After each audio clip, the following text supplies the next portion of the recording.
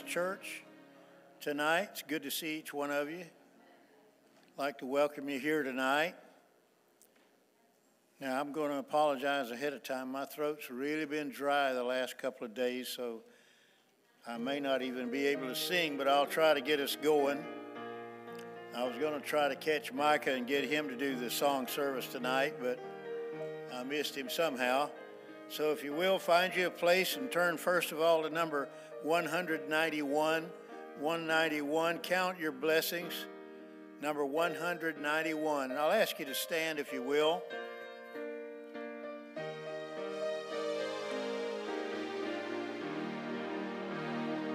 When upon life's billows you are tempest tossed, when you are discouraged thinking all is lost, count your many blessings, name them one by one, and it will surprise you what the Lord hath done. Count your blessings, name them one by one. Count your blessings, see what God hath done. Count your blessings, name them one by one. Count your many blessings, see what God hath done. Are you ever burdened with a load of care? Does the cross seem heavy you are called to bear? Count your many blessings, every doubt will fly, and you will be singing as the days go by. Count your blessings, count your blessings, see what God hath done. Count your blessings, name them one by one. Count your many blessings, see what God hath done. Then on the last, so amid the conflict, whether great or small, do not be discouraged, God is over all. Count your many blessings, angels will attend, help and comfort to your journey's end.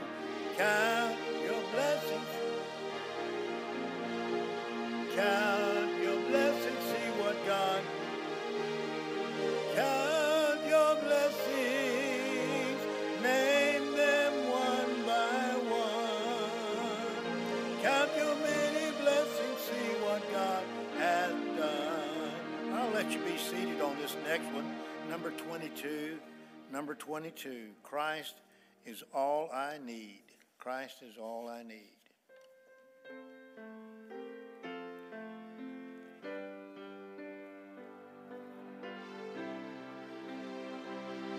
Christ is all I need. Christ is all I need. All I need. Christ is all I need. Christ is all I need. All I need. He was crucified for me. He died on Calvary. That he loved me so. This is why I know Christ is all I need. Amen. Thank you. Well, I'll let you sit down, but I want to ask you, if you will, to shake hands with some folks around there and tell them it's good to see you.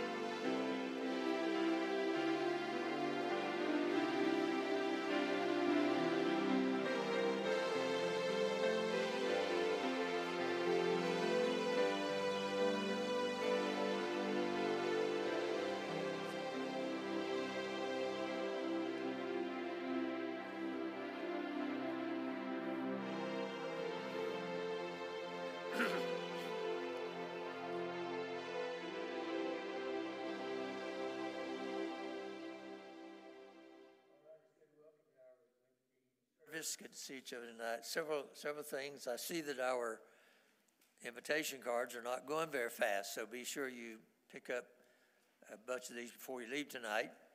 They're on the front table out there and also back here.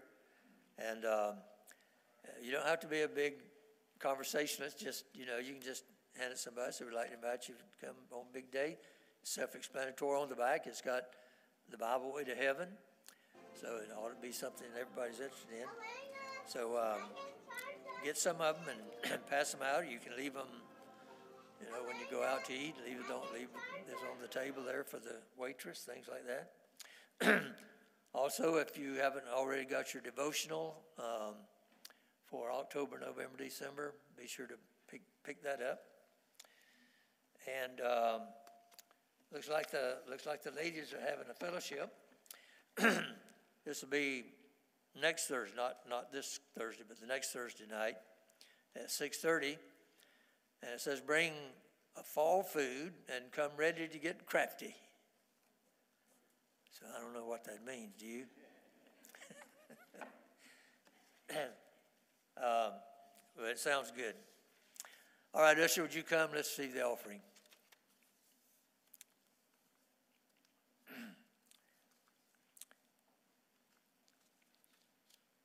Ladies are kind of crafty anyway, aren't they? They're able to do things that men are not able to do. Make something good out of something that's not all that good. All right, let's go to the Lord in prayer and ask His blessings on the altar and pray for our service here tonight. And we'll be taking our prayer requests here in just a minute. Brother Weiss, would you lead us in prayer?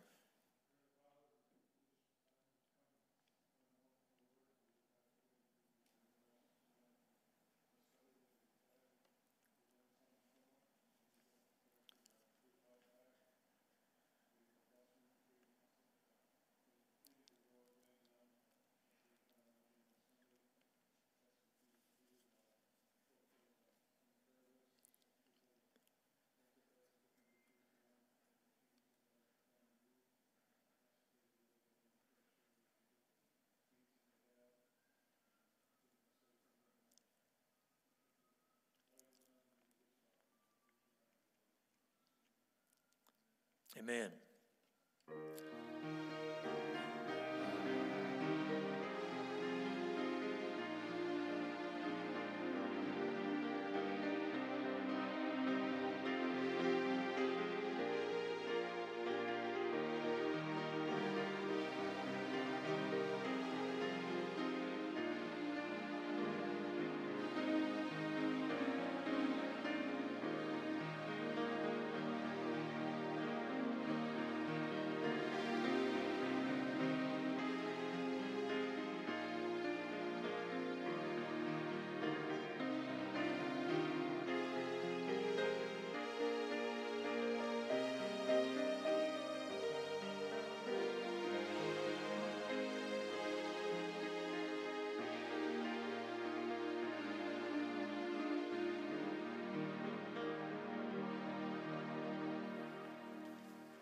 All right, take out your prayer list and look it over. If you have any additions, raise your hand, or if you've had a prayer request been answered. Patty? Freya's having surgery tomorrow. She's having her adenoids taken out and a nasal ablation.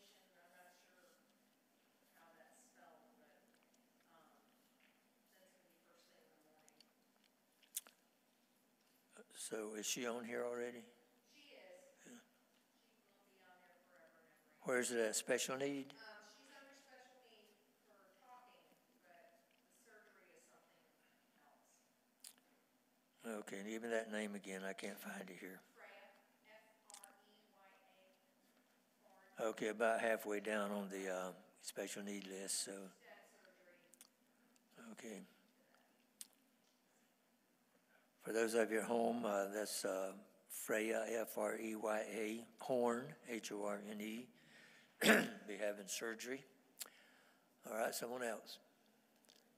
Jim? Recently, Abigail, our daughter, her husband Robbie, took on 2 foster children, 2 boys. These are 4 boys. They're all sick, including Robbie, and Abigail's in the hospital alone. Goodness. That's why Diana's not here.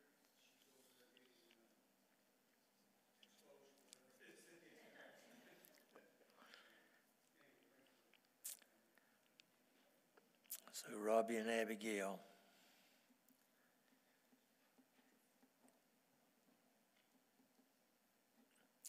All right, someone else.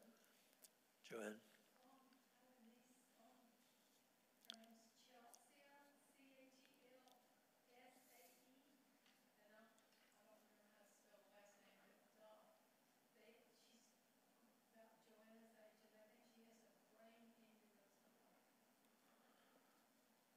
So it's, I'll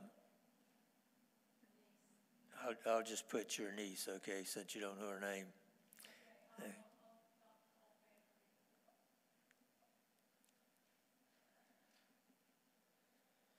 All right, someone else. Unspoken? Unspokens? Raise your hand. Kathy also asked for prayer tonight. She's having trouble with her back, so remember her. And still, Brother Steve, he's still having problem with the shingles, plus his other problem with his back. He's over here on the special needs, so continue to pray for him. Someone else? All right, stand again. Bill, you want to stand again? Okay, stand again, take your songbook. Bill, leave us another song. I'm going to try to sing with a cough drop in my mouth. Maybe that'll help me. Maybe I'll be able to hit some of these notes. Number 302. Oh, it is a wonderful to be a Christian.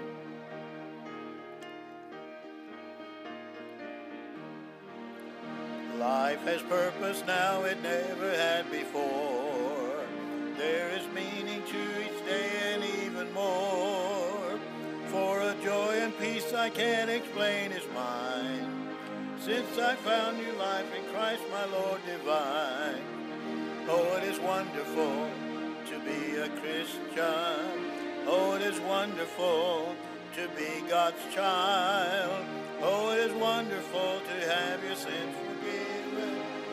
Oh, it is wonderful to be redeemed, justified, forever reconciled. I can go directly to the Lord in prayer. He has told me I may boldly enter there, and he listens as his promises I plead. I find mercy there and grace for every need. Oh, it is wonderful to be a Christian. Oh, it is wonderful to be God's child. Oh, it is wonderful to have your sins forgiven. Oh, it is wonderful to be redeemed, justified, forever reconciled. And the hope of heaven's glories thrills me so, where I'll live with Christ forevermore, I know. That is why the things of earth I loosely hold. I've eternal riches better far than gold. Oh, it is wonderful to be a Christian. Oh, it is wonderful to be God's child. Oh, it is wonderful to have your sins forgiven. Oh, it is wonderful to be redeemed, justified, forever reconciled. Amen. Thank you. You may be seated.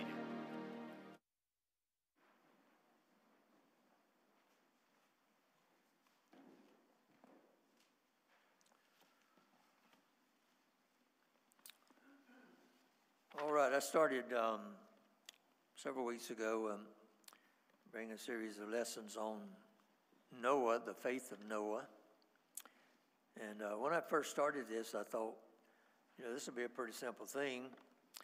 But when you get into it, especially there in Genesis, when it's talking about the building of the ark and all those things, and actually it's turned out to be a pretty complicated study, and but I'm deliberately not saying a lot about the building of the ark. Because that's just such thinking about the dimensions of it and all that went into it, and of course the Bible is pretty brief about that, but you can just imagine what what was involved in something like this. You're talking about, now some of you have said you've seen the ark that they built up there in Kentucky, isn't it? And I've seen pictures of it and everything. But, I understand, they've tried to construct it as close to what they felt like what the direction that God had given to Noah. But there's still a lot about it that's not biblically correct, because they have, the front's got, some kind of curves and the back's got curves. But when if you got say you got a box and you're gonna make curves in it, you're taking up some space in that you would be using if it was just a square or a rectangular box. You understand what I mean? They needed all the space that they could get in that thing. Now it was three stories high, but then there was also it could be called another fourth story, but it was just an air. It was to let air in. It had my understanding of it, it had a kind of like an overhang, so that rain, the rain wouldn't come in, but it had to be open to let air in, because you got all those animals in there, and of course, Noah and his family, they had to have air, they had to have to breathe, but those, so that, they had the air for those animals, and you can imagine, the sanitation difficulties and all that stuff that would go into all of that. And remember, they were in that ark for a little over a year. I think, if I remember correctly, it was around a year and 10 days that they were inside that. And so it wasn't just 40 days and 40 nights. That was how long it rained. But they were in that ark, and they had to have enough food, straw and oats, and whatever they'd feed those animals. They had to have enough in there to last for a year. Plus, they had to have enough food for themselves to last for a year.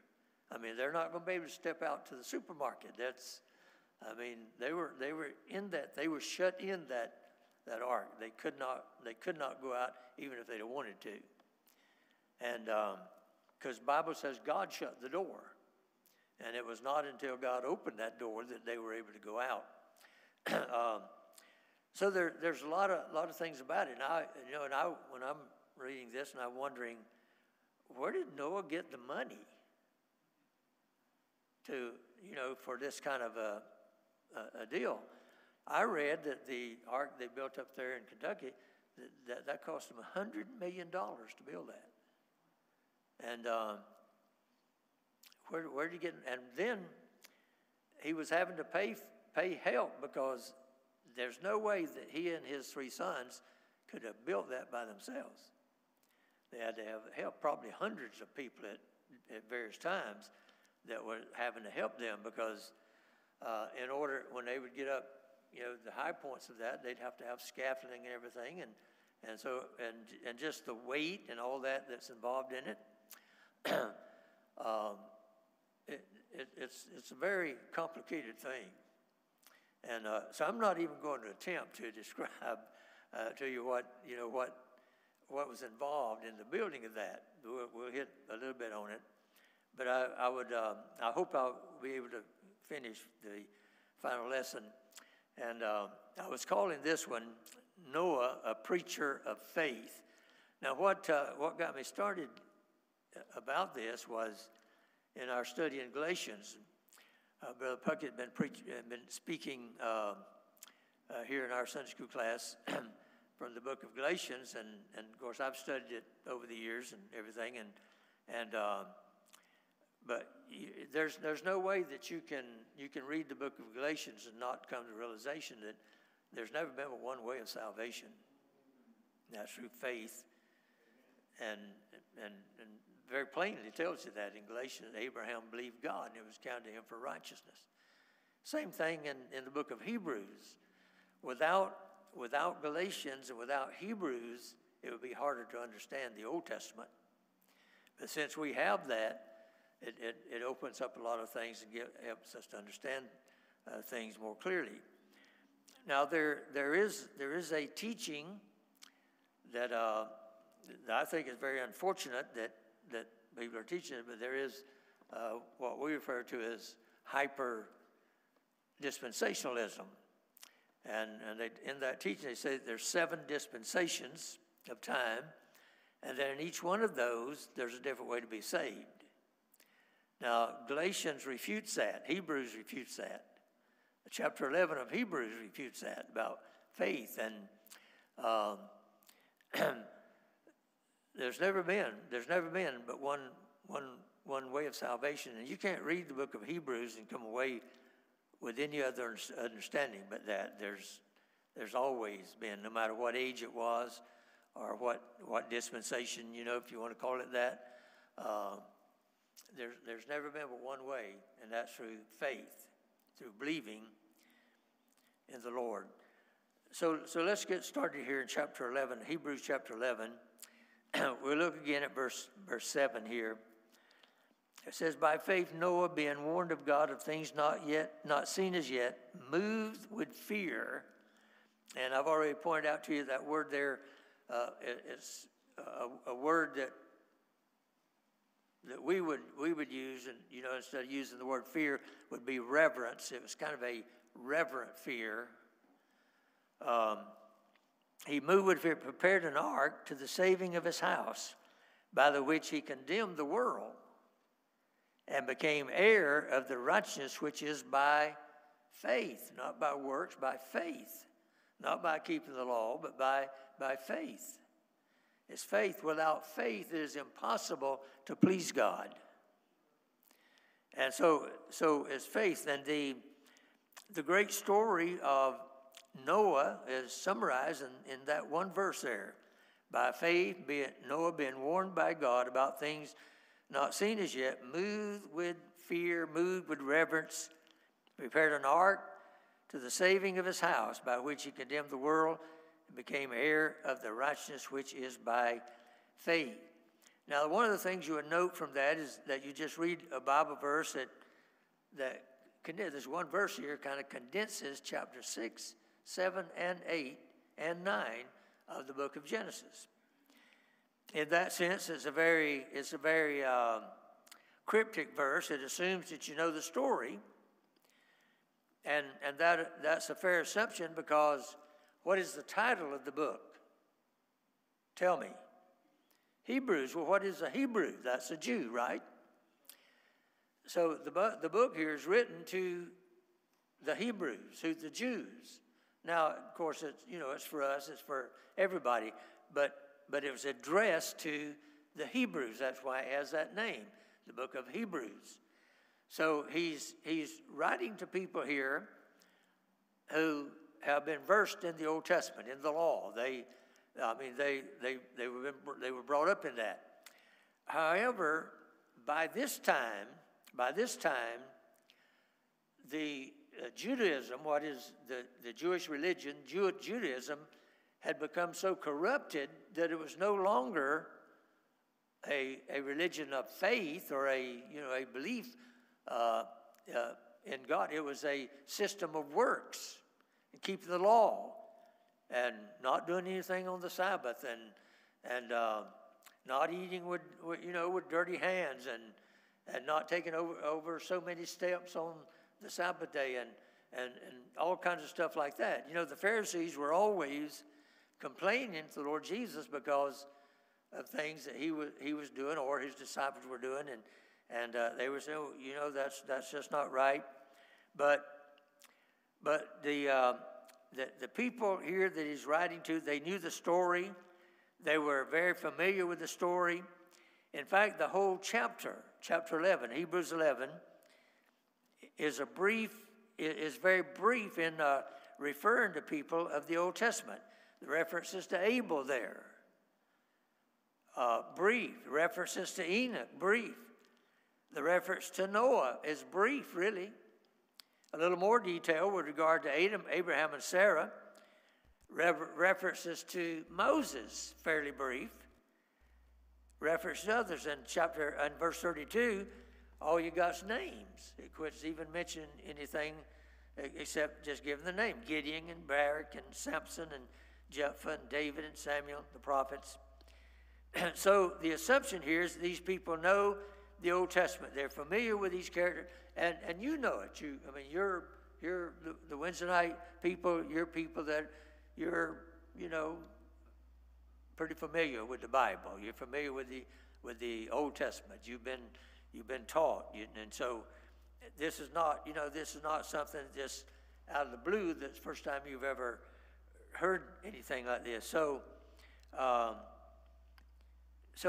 these people, they were familiar with the characters of the Old Testament, the stories behind those characters, just as we are. We're familiar because we have read the Bible, we've studied the Bible, we've studied the lives of different characters. And the Bible and the New Testament tells us that all of those things that were written back then were given for our learning and admonition. And they were for what the Bible calls ensamples, or we'd say example. They were examples, and so it does us good. There's a big movement now, to get rid of the Old Testament. The Old Testament's not for us today, and one of the leading proponents of that is the son of Charles Stanley. And I've had some of our people that made mention in a positive way of him. Andy Stanley is his name.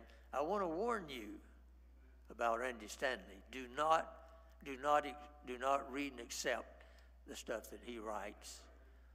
He's a heretic of the, and I know it's grief to his dad, Charles Stanley, because Charles Stanley, from my understanding, is a fundamentalist, and his teaching of the Bible is correct and everything, but to have a son that has gone, he's an apostate.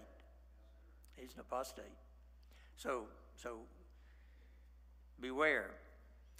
So here the Jews, they were familiar with the astounding story of Noah. And here in chapter 11, we find, it starts listing these faithful men. Noah then, his name comes up. And also then about, he built the ark and, he obeyed God and all. Remember, James said that faith without works is what? Is dead, is empty, is of no value. And what he meant by that is that true faith is supported by action. You don't work to get saved, you work because you are saved. And so Noah is certainly a classic illustration of that fact in the Old Testament. His action of faith is in some ways more remarkable than anyone else. The Bible everywhere and always teaches that that men come to God by faith alone and then go on to live in faith. And that simply means to take God at his word and trust in that word is true. Never by works or self-effort or ceremony or moral achievement, or it's none of that you reach God. You always come to God by faith. It's always been so. It's never been any different. It has never been any different. But when the gospel of grace, the gospel of faith came along, being preached by Christ and the apostles, it seemed to the Jews of that day, because, see, they had been taught wrong. Judaism had become a corrupted religion. And so when you come along, you have to get the Gospels, the book of Acts, you got the epistles of Paul, you got all these preachers now that preach with a new covenant, our New Testament. That's another word for that is new covenant. And so this was strange to those Jews, and so it's really kind of a miracle, I guess you'd say, that they were able to reach a lot of Jews with the gospel back then because of what they had been taught, what they had, and now you come and instead of being that you come to God by works, by keeping the law, by all that stuff, now it's just by faith. That was strange. So what they're doing here, what in Galatians and in Hebrews, what he's doing is showing that it's always been by faith. It's always. Whether it was Noah, whether it was Abraham, it was always by faith. David, it was always by faith. And so this is why, he had those Jews that were following Paul. Everywhere he went, there'd be a bunch of them following him to try to undo his message. Try to, preach that, what Paul said is all right, but you got to also be circumcised. You got to keep the law. You got to do this. You got to do that. And so they were trying to undo everything that Paul and the other disciples that were preaching, that were going everywhere preaching the word, and so they were teaching that salvation comes by works. Now God hated that teaching, as He always does, but the Jews had placed their hopes in the fact that they were what they called the chosen. They were placing their faith in their nationality. Have you ever heard any, especially these news people, they'll debate about what it is that makes a Jew, and they say, well, it's a religion or it's this or that. No, what makes a Jew is their nationality. Not all the Jews. When we were there in Israel, and the guy that was our guide in all this was a Jew. He was himself a Jew. But he told me, he said, I'm not a religious Jew. He said, I'm a secular Jew. He said, I have no religion. He said, you might say I'm an atheist. He said the majority of the population of Israel, they are not religious Jews. They've come back to Israel in unbelief, and they remain that way. But see, they were teaching that, you're the chosen because of the fact that you're a Jew, that gives you kind of a head start, and also circumcision, possession of the law, conformity to the law, observance of ritual, all the externals. And maybe the model of that, the most well-known model of that, was the Apostle Paul himself. Remember, he said that he was circumcised the 8th day of the tribe of Benjamin, a zealous Jew, as measured against the law, openly blameless, a traditionalist, which he thought was gain to him, but he found the true gospel of faith and grace through Christ, and he said all of that was just dung. That was rubbish. That was nothing. That had no part in bringing me to God. The theme of salvation, I can't stress this too much. The theme of salvation has always been faith. And that's the whole point of the chapter, to say to these Hebrews, this is not new, this is old, this is not new. And the lead into chapter 11, where the writer of Hebrews quotes from Habakkuk chapter 2 and verse 4, he said, the just shall live by faith. That's in the Old Testament, in the book of Habakkuk, chapter 2 and verse 4. Faith has always been God's way. It was never any different than that. So the gospel of grace and faith is not new. And the rest of chapter 11 makes the message crystal clear by giving us a list of all those who can be classified as men and women of faith. The means of righteousness, both in the New Covenant, New Testament, and the Old Testament, Old Covenant, was faith. Now we saw there, I read there anyway, the example of Abel, and I mentioned too, Abel, that was the life of faith. We've seen the example of Enoch and the walk of faith, and now we come to Noah and the work of faith. And Noah's story is really amazing, And that's why I said that the more that I got into this, and especially over there when God's given the instructions about building the ark and all that, it gets pretty complicated. It gets pretty complicated. And there's just a lot. There's a lot that's not mentioned there, but we know from life, we know from experience, we know that there had to be things done to build that ark that he doesn't talk about. He doesn't tell us, how much money that cost, how much where Noah got his money, how many people that he had to hire to help with that. But even logic can tell you that there's no way that Noah and his 3 sons could have built that by themselves. There's just no way. They had to have help.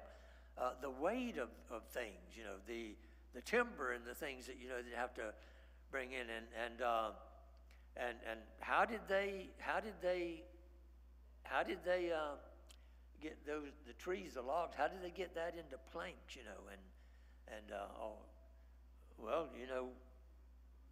I guess back then, they had to do it by axe. One time when I was a little boy in South Georgia, we lived in a log cabin that it was, and you could tell that it was not. They didn't get those logs out of a sawmill.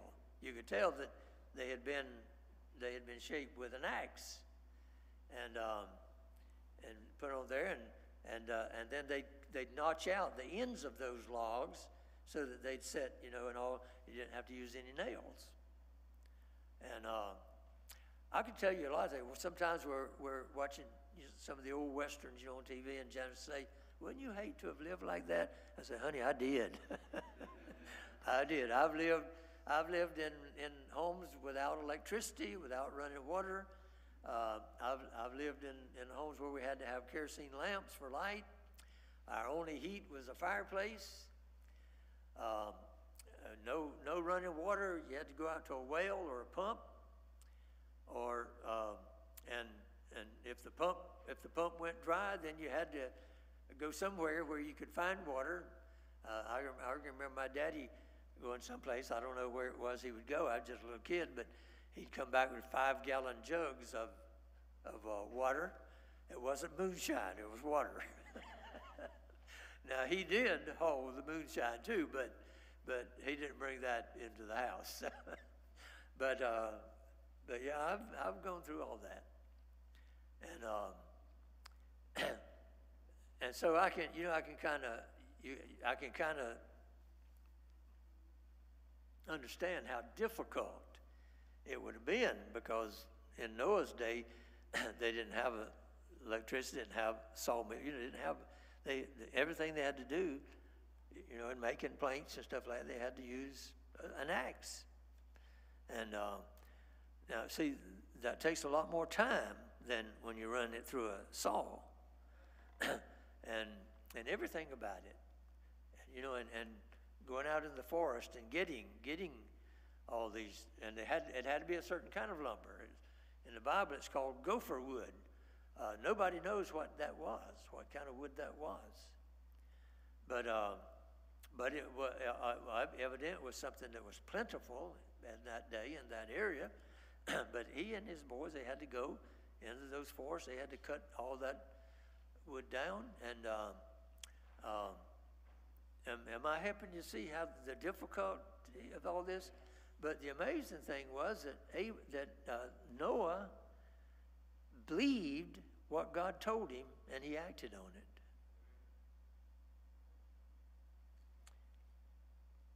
And so this, this to me, I've looked at Noah differently since I've been in this study. I've looked at him differently, and I think that Noah had to be one of the great men of all times, as far as faith and what he did. The two most outstanding climactic events of the Bible, first of all, is creation. how God in 6 days created everything there is, the universe, the earth. God created that. Of course, that is the greatest event that could ever take place. But the second greatest event was the flood. In all of history, there's never been anything that would measure up to that event, the flood, when God destroyed every human on the face of the earth except for Noah and his family. Because they were the only ones that had faith. They were the only ones that believed. And, you go back into Genesis chapter 6 and see that, what the condition of humanity. And, you'll never read anything that's more, that's more wicked. People that are more wicked than what they were in Noah's day.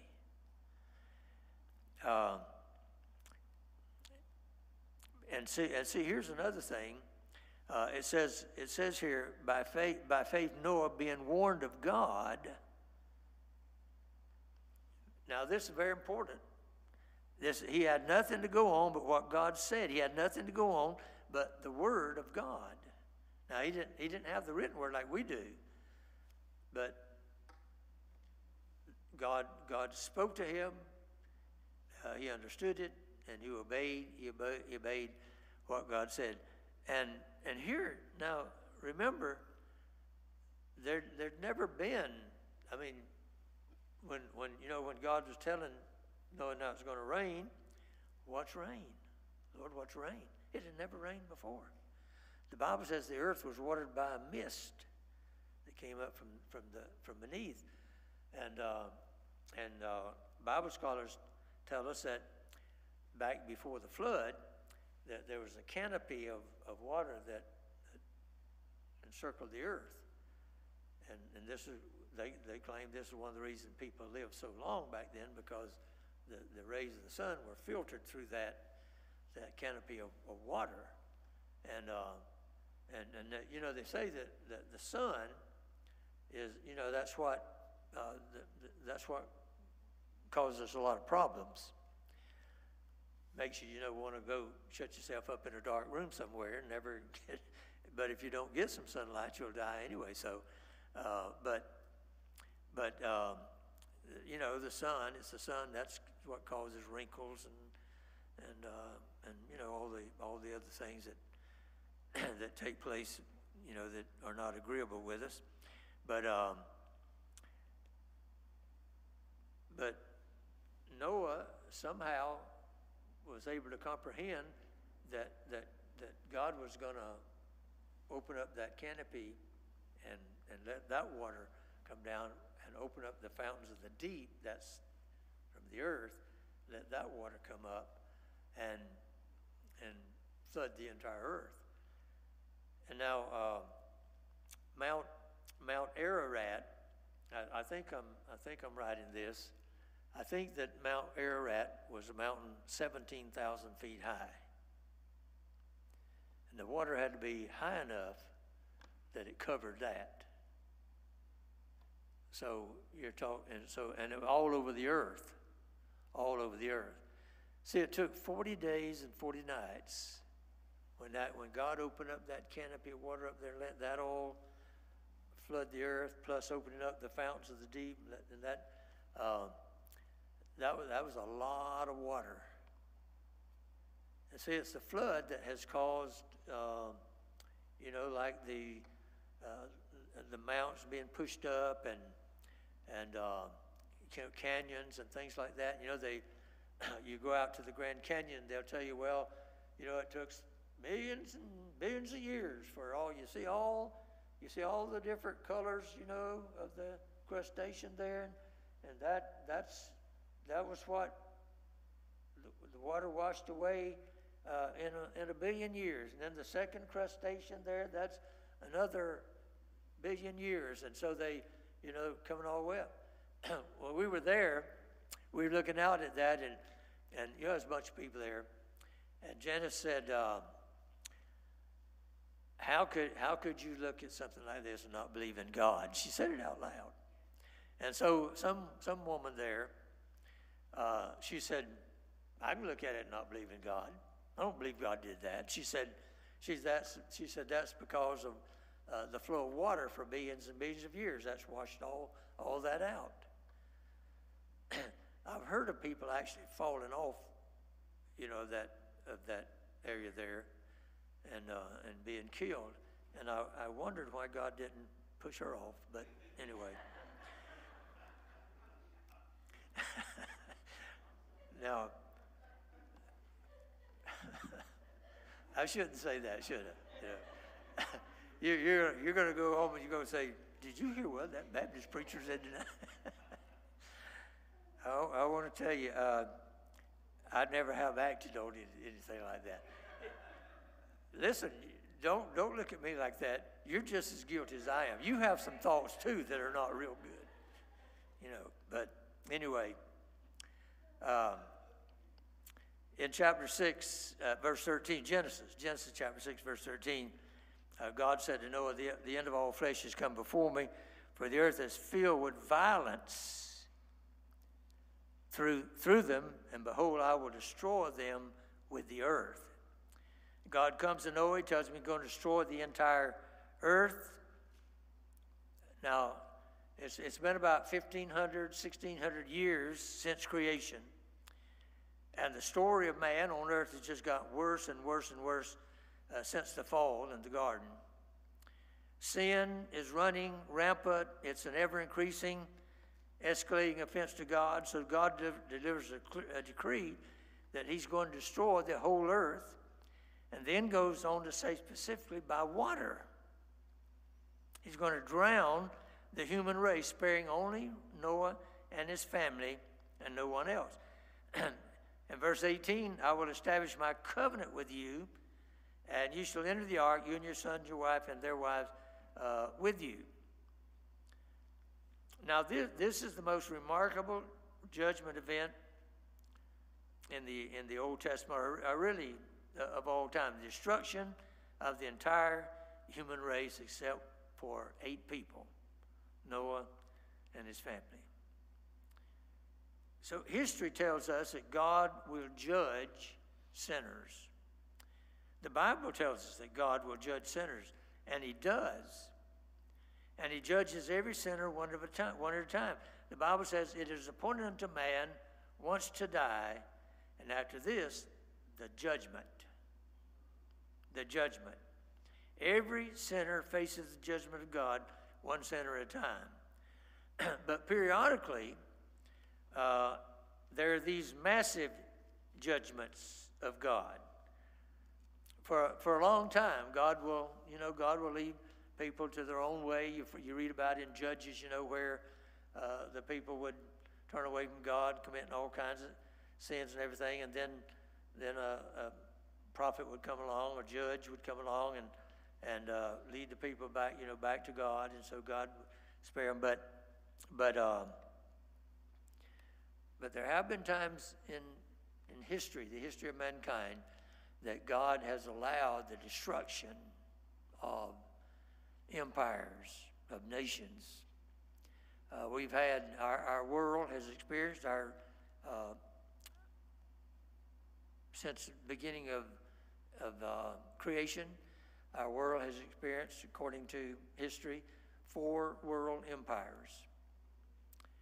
The first was the Babylonian, the second was the Medo-Persian, third was the Grecian, the fourth was the Roman Empire. The Roman Empire lasted somewhere around 2,000 years.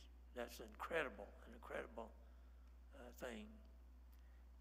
But they all met their destruction. They all met their destruction. And the longer the time goes on, it seems the more wicked men get. We're living. America has become a cesspool of sin. I just can't believe it. I can't believe it.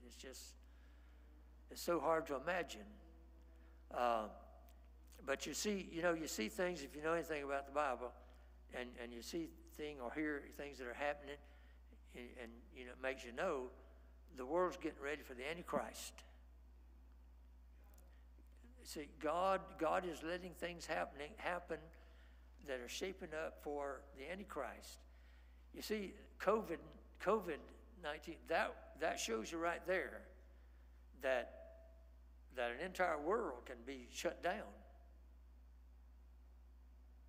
And while it wasn't one man, it was several that were doing that back then. There's going to come the time when it's just going to be one man. It's going to be the Antichrist. He'll rule the world. And you see, we're getting ready.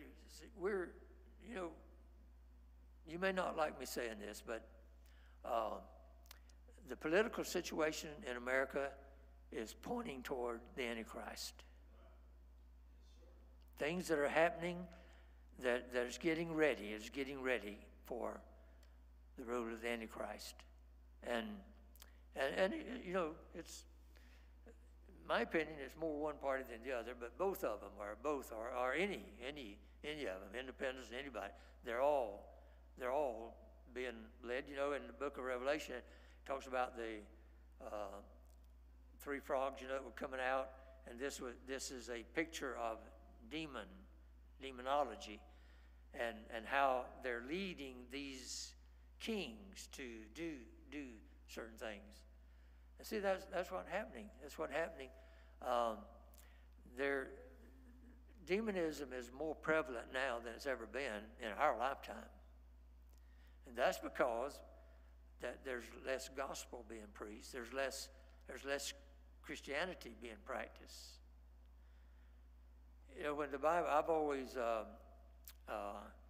it's been a disturbing verse in the Bible to me when it says, when the Lord comes, shall he find faith on the earth? See, we're getting to a place. We're you and I, Christian, we are in a minority, a real minority. And it's getting fewer all the time. And that's why I preach so much against these entertainment centers that call themselves churches, but they're not churches. And they're not reaching people with the gospel, they're not getting people saved. They're entertaining people. They're keeping them, you know, keeping them all happy and, you know, and grinning and everything's hunky-dory. But they're lost. They're lost, and they're gonna be judged. They're gonna be judged. But he, you know, in this, and comparing, going back to Genesis chapter 6 and 7, 8, 9, back all that in there, especially chapter 6, you can see here from that what a great man of faith that Noah was. This is really what, you know, what these lessons have been all about. It's about faith, men of faith, men, and the only way of salvation is by faith. It's not by works, not anything you or I could do, not through our, you know, our good behavior or anything like that, but it's by faith in the Lord Jesus Christ. You know, the Lord made a statement about Judas one time. He said it would have been better for that man if he'd never been born. And that's the kind of, you know, the kind of thing it is now. There's so many people who had been better that they had never been born because they're heading for judgment. It is appointed a man wants to die, but after this, the judgment.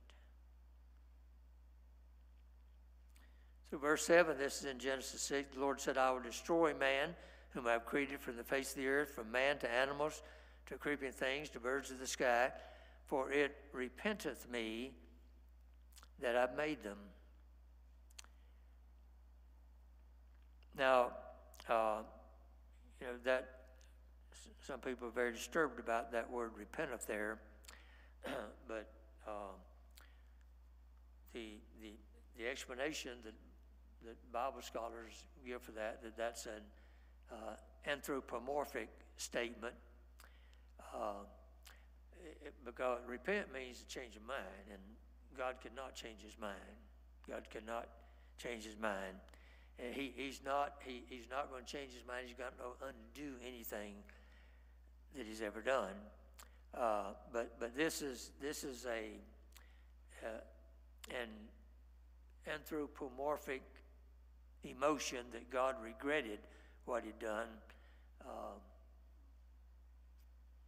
but not that.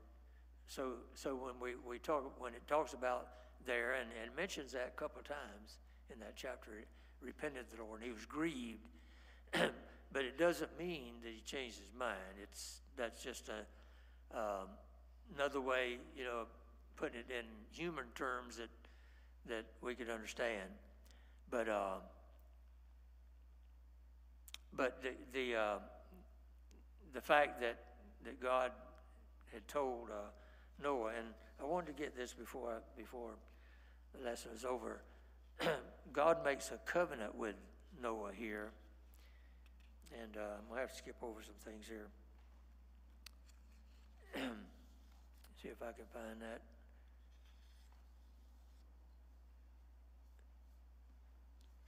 God made a covenant with Noah that he was not going to destroy him and his family. Here in verse 18, he said, "I'll establish my covenant with you." This is the first time the word covenant appears in the Bible. It's a covenant with Noah and his family to spare them. "And of every living thing in all flesh you shall bring 2 of every kind into the ark." Now he's starting to give the details of why this thing is so big.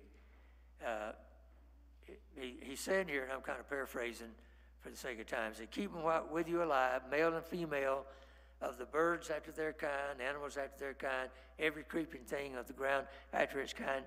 2 of every kind will come to you to keep them alive."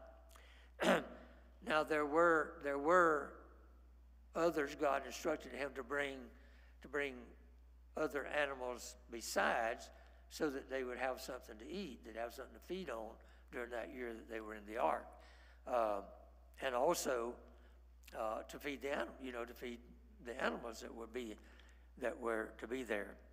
But another thing was that a question comes up: how was Noah able to go out all over the then inhabited earth and gather all the animals to bring the ark? Well, he didn't. God did it. God did it. God brought them in. He brought those animals.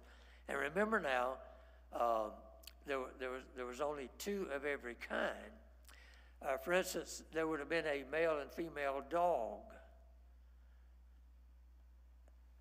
And so you got all kinds of different varieties of dogs now, but they all came from those 2. The Bible talks about reproducing after its kind, and but all the dogs you have now, whether it's a little poodle or a greyhound or whatever it may be, Doberman Pinscher, they all came from those 2. But it's through interbreeding and all that, and same thing with cows, same thing with any kind of an animal, birds, all that. You didn't need as many. That's what I'm trying to say, because it was just 2 of each kind, and then they would reproduce once when they were let off the ark and all that. But God was the one. He's not leaving that up to Noah to try to gather them all up. God brought them there. And in verse 22 it says, "Noah did according to all that God had commanded him, so did he." Now I want to tell you something. That is a monumental act of faith. Noah did all according to all that God had commanded him, so did he. What faith? What faith?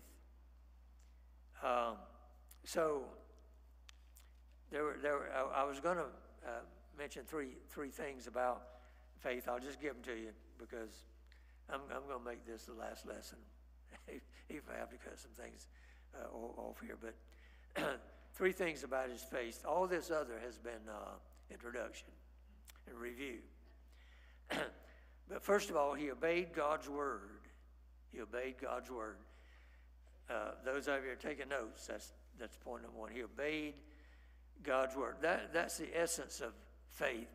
Faith doesn't have to understand. It doesn't have to comprehend. Faith reaches out for something that's beyond experience, beyond comprehension. I think we understand that a little bit. We walk by faith and not by sight. Amen? We've talked about that. We've entrusted our eternity to God. We're living in faith, trusting God for a heaven that we've never seen, to escape a judgment we've never seen.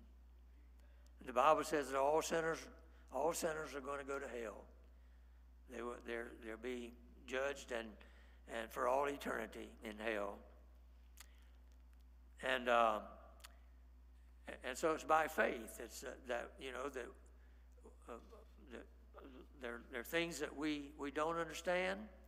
There are things that happen almost all the time. In my life with me, I don't understand it, but I trust God. I trust God. Then second, his faith not only showed up in his obedience, but it showed up in his preaching. He obeyed God's word and he announced God's judgment. He was a prophecy preacher, a prophetic preacher. Third thing is that he obeyed God's word, he preached God's judgment, he received God's righteousness. He became an heir of the righteousness which is according to faith. That sounds so New Testament, doesn't it? He became an heir of the righteousness which is by faith. He believed God, and because he believed God's word, God granted him righteousness. God imputed righteousness to him. That's what it means in verse 8 of Genesis 6 when it says, Noah found grace in the eyes of the Lord. What faith, and what a man. Would you stand, please?